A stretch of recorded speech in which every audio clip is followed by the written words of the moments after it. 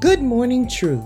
As we go through our daily lives seeking to please God, we must be sure not to get in our own way.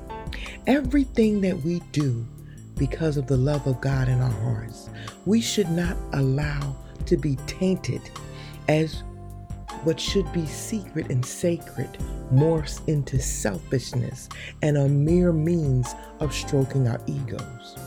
In Matthew 6:1, it reads, "Be careful not to practice your righteousness in front of others to be seen by them.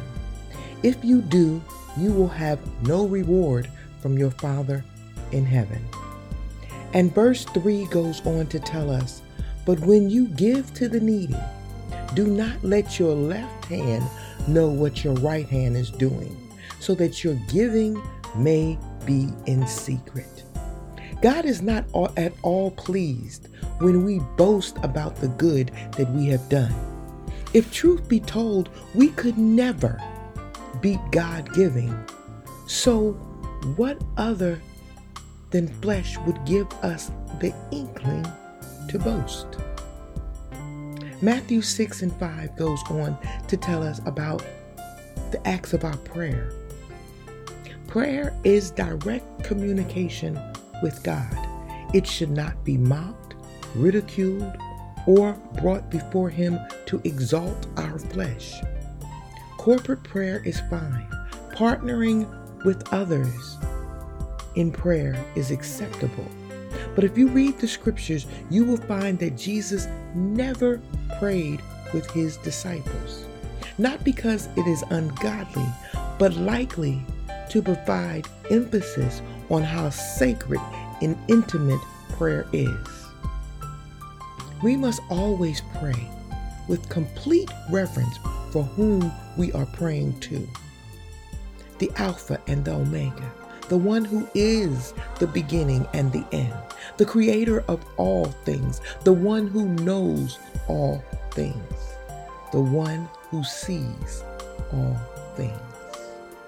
And last but not least, our fasting should be done, the Bible says, not like hypocrites complaining or boasting of our sacrifice.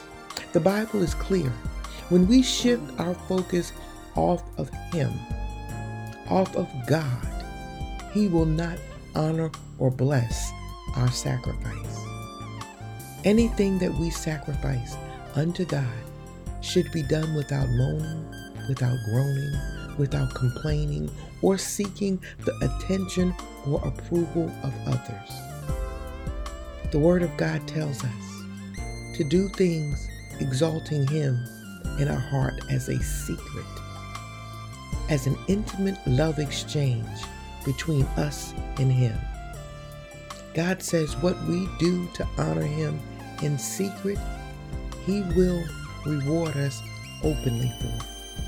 So keep it a secret. Remember, when you start your day with truth, blessings throughout the remainder of the day is inevitable.